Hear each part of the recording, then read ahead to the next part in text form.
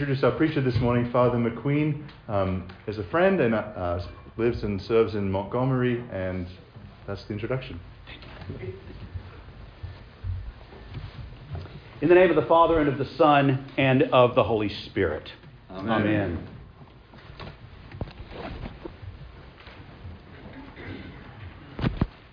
Well, first, a thank you to you, Father Ben Jeffries. I appreciate the opportunity to come and preach in your pulpit, and I'm glad to be with you again. The last time I was here was in pre-COVID in the office building almost 2 years ago. So it's good to be back with you again, and thank you for the opportunity. And I look forward to being back with you on the second Sunday of January. So this is your trial run with me in the pulpit. So hopefully this will be a good one, and I look forward to seeing you again next month. But I want to begin by opening with the words that we heard in our collect this morning. And it's one of the treasures of the prayer book. The former dean of the Cathedral of the Advent in Birmingham, Dr. Paul Zoll, once said, if you want to know what Anglicans believe, read the collects. Read and pray the collects, and you will see and understand what Anglican theology is all about. And this morning, we come to one of probably the most familiar of the collects of the prayer book, and I am so glad that it was replaced to its proper place in the lectionary. 79 Prayer Book moved it to the very end of the church year, and thankfully with the new 2019 Prayer Book, it was restored back to its original Advent 2 location. Now, in the older lectionary, it would have been paired with the epistle lesson, where we would have heard the notion about all Scripture being God-breathed and necessary for our salvation. And I think it's a masterpiece of a prayer. We heard those words, and they are so familiar. Blessed Lord, who has caused all holy Scriptures to be written for our learning, grant that we may in such wise hear them, read, mark, learn, and inwardly digest them, that by patience and comfort of thy holy word we may embrace and ever hold fast the blessed hope of everlasting life, which thou hast given through thy Son, Jesus Christ. Notice I kind of know that by heart. It's one of those ones that whenever I would do a Bible teaching or a Bible study, that's how I would always open, because when you open the Scriptures, the prayer tells you what you're supposed to do. And this prayer and collect gives us that perfect affirmation that God is the very source of the writings that we know and hold on to as Holy Scripture. For we declare that God has caused all Holy Scripture to be written for our learning. Now, there are some schools of thought and multiple schools of thought dealing with the notion of the divine inspiration of Holy Scripture. What does it mean to say that Scripture is divinely inspired? Well, there's one school of thought that basically says the human authors have no real place, and it's all about God's words being written. And yes, that is exactly what this Bible on this pulpit lectern is. It is the Word of God written. But it's not as if God took Moses or David's or Luke's or Paul's hands and actually took hold of their hands and wrote the Scriptures out, and the human authors had no play in it. I don't agree with that at all. I think the human component of Holy Scripture is important. God didn't just whisper in their ears and they just mindlessly write down what they heard, and that's the end of the story. Now, granted, God could do all of that, and He did do all of that. But if you read the Psalms, if you pray the Psalms regularly, you understand, you hear David's human condition coming out of the Psalms. You hear the cries of his heart. You hear the pain that he is in. And one of the ways that I look at Scripture is I look at the words of God written, much like I know and understand and believe as a Christian, that the Word of God made flesh is 100% human and 100% divine. I think the words of Holy Scripture are the exact same way. We must not discount the fact that our scriptures that we hear and proclaim in church are both human and divine. So hold that intention as you think about that when you're in your own private prayer time, when you're doing your own Bible study. Hear those human voices coming out inspired by Almighty God. But what are we supposed to do beyond just looking at Scripture? We are actually handling God's Word. And thus, handling God's Word demands our utmost care, attention, and respect. Now, not to the extent that we feel like we can't engage with Scripture. That is what we're supposed to do. Father Jeffries and I do that every time we prepare a sermon. We wrestle with those texts. We try and ask ourselves the question, what was that author saying? What does God want me to say to you all? And what do you need to hear? We are wrestling with those things. What is God saying to us here in 2021, about to turn to the new year of 2022? What is He saying to us right here, right now? We have to wrestle with that. It's what we're called to do. But it's to be done with care, attention, and respect. So our first calling is to hear God's Word. Now, we had a lot of Scripture just read in a very short amount of time, and we hear a lot of Scripture being read in our services of public worship. Don't let anyone tell you that Anglicans don't know their Bible. They hear it read all the time, and they hear a lot of it. And then if you engage in the practice of morning and evening prayer, then you would hear even more of the Word of God. We have so many opportunities to hear from the pages of Scripture. Let us take advantage of those opportunities as often as we are able. But then, we're not just supposed to hear God's Word. The collect tells us we need to do something next. We are to mark Scripture. Now, if in hearing the word mark in Scripture, if the notion of post-it notes and highlighters start to come to mind, that's exactly what I think Thomas Cranmer was talking about. Even though highlighters and post-it notes weren't available in the 1500s when Thomas Cranmer composed this beautiful collect. But he's on to something. We are supposed to mark Holy Scriptures. We use that word regularly in our vernacular, do we not? Just this past month, well, I don't know that we had much of an election this past November, but certainly we will next year. What do we do when we go to the ballot box? We mark our ballots. Yes. What about someone who is wanted by the authorities? They are a marked man.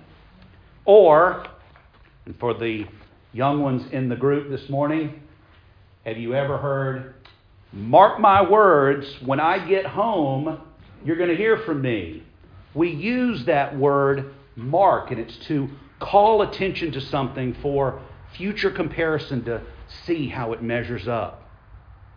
The next task is to learn Scripture. And this is not simply memorization. While that is very, very important, we must memorize passages of Scripture. In times when we are at our lowest, when we are losing hope, what do we need to do? We need to go back to the words of Scripture. We need to have those passages ready in our minds so that we can pray them when temptation comes our way. I'm sure that we can all remember back to our school days when we would simply know something for our test, and as soon as we turned the paper in, how much of that information was gone? No recollection whatsoever. I'm just glad I had it for the test. I hope I had it right, and it's gone. That's not what we mean by learning Scripture. We're not just learning something so that we can dispense with it later. We've all heard it said that learning is forever. And I'll bet you, if I were to take a poll of the certain things that you've learned in school that has never left you, you can probably remember them today as vividly as when they were first taught you as a child. If you can think back to that teacher that made an impact on your life and taught you something, it stuck with you. That means you learned it. You didn't just have some various knowledge running through your head, you learned it. Think about it this way. We didn't simply, as children, memorize an alphabet. We were being given the tools to learn a language. We didn't simply memorize multiplication tables.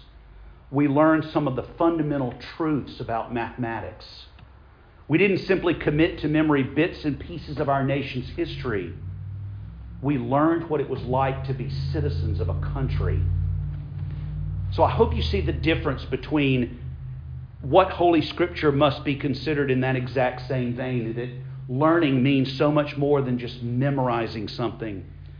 But memorizing and being able to ace Bible drills at the end of the day isn't the end of the story.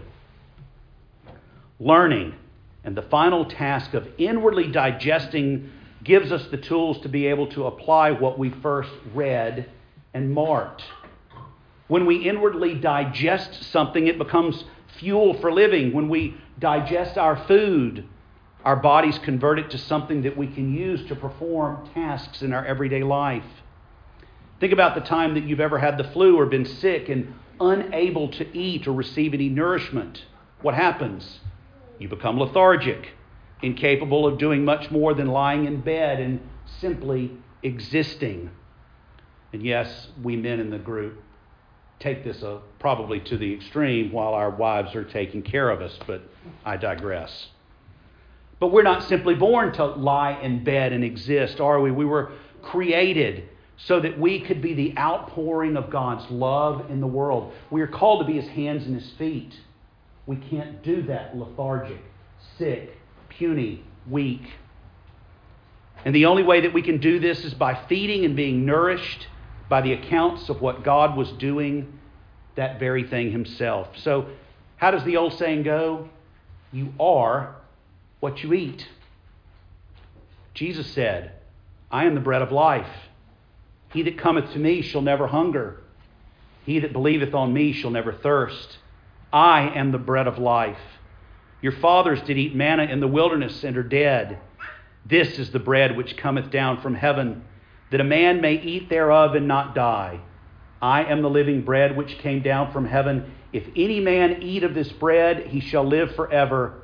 And the bread that I will give is my flesh, which I shall give for the life of the world. That's exactly what we're preparing to do in just a few moments. We are coming to partake of that life-giving bread that Jesus gives, which is Himself.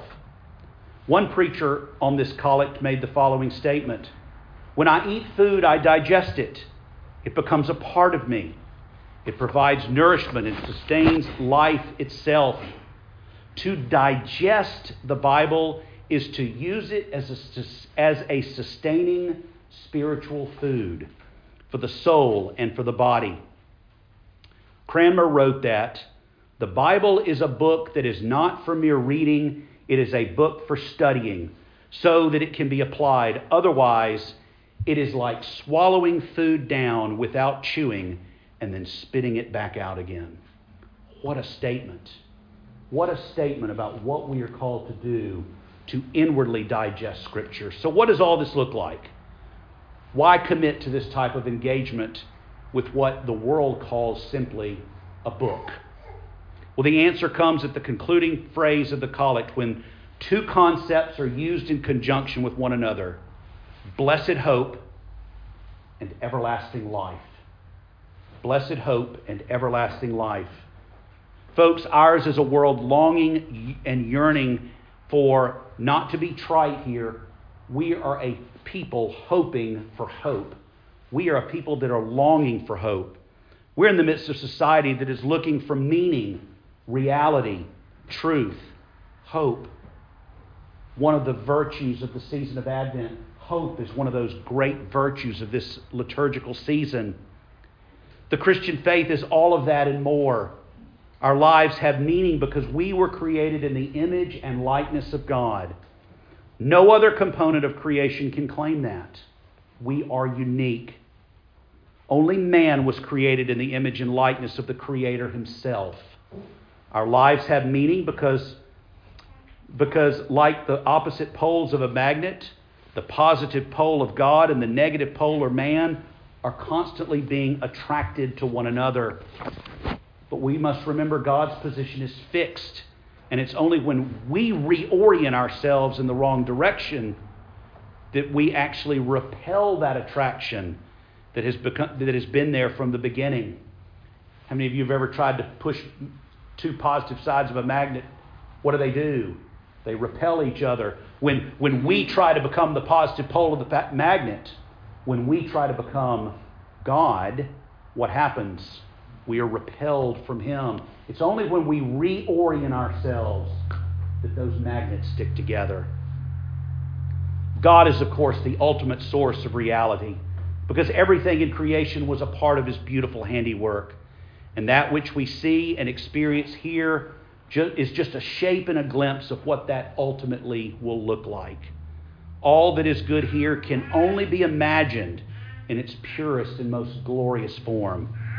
For the very God who created all things became a creature when He became incarnate and came to live as one of us, and as we prepare to celebrate His coming once again at Christmas. The incarnate Lord that we await again said to us in the clearest of statements in John 14, I am the way, the truth, the life. No one comes to the Father but through me. Finally, we have received hope beyond all hope because we receive the assurance that our lives do not end when we draw our final breath here on earth.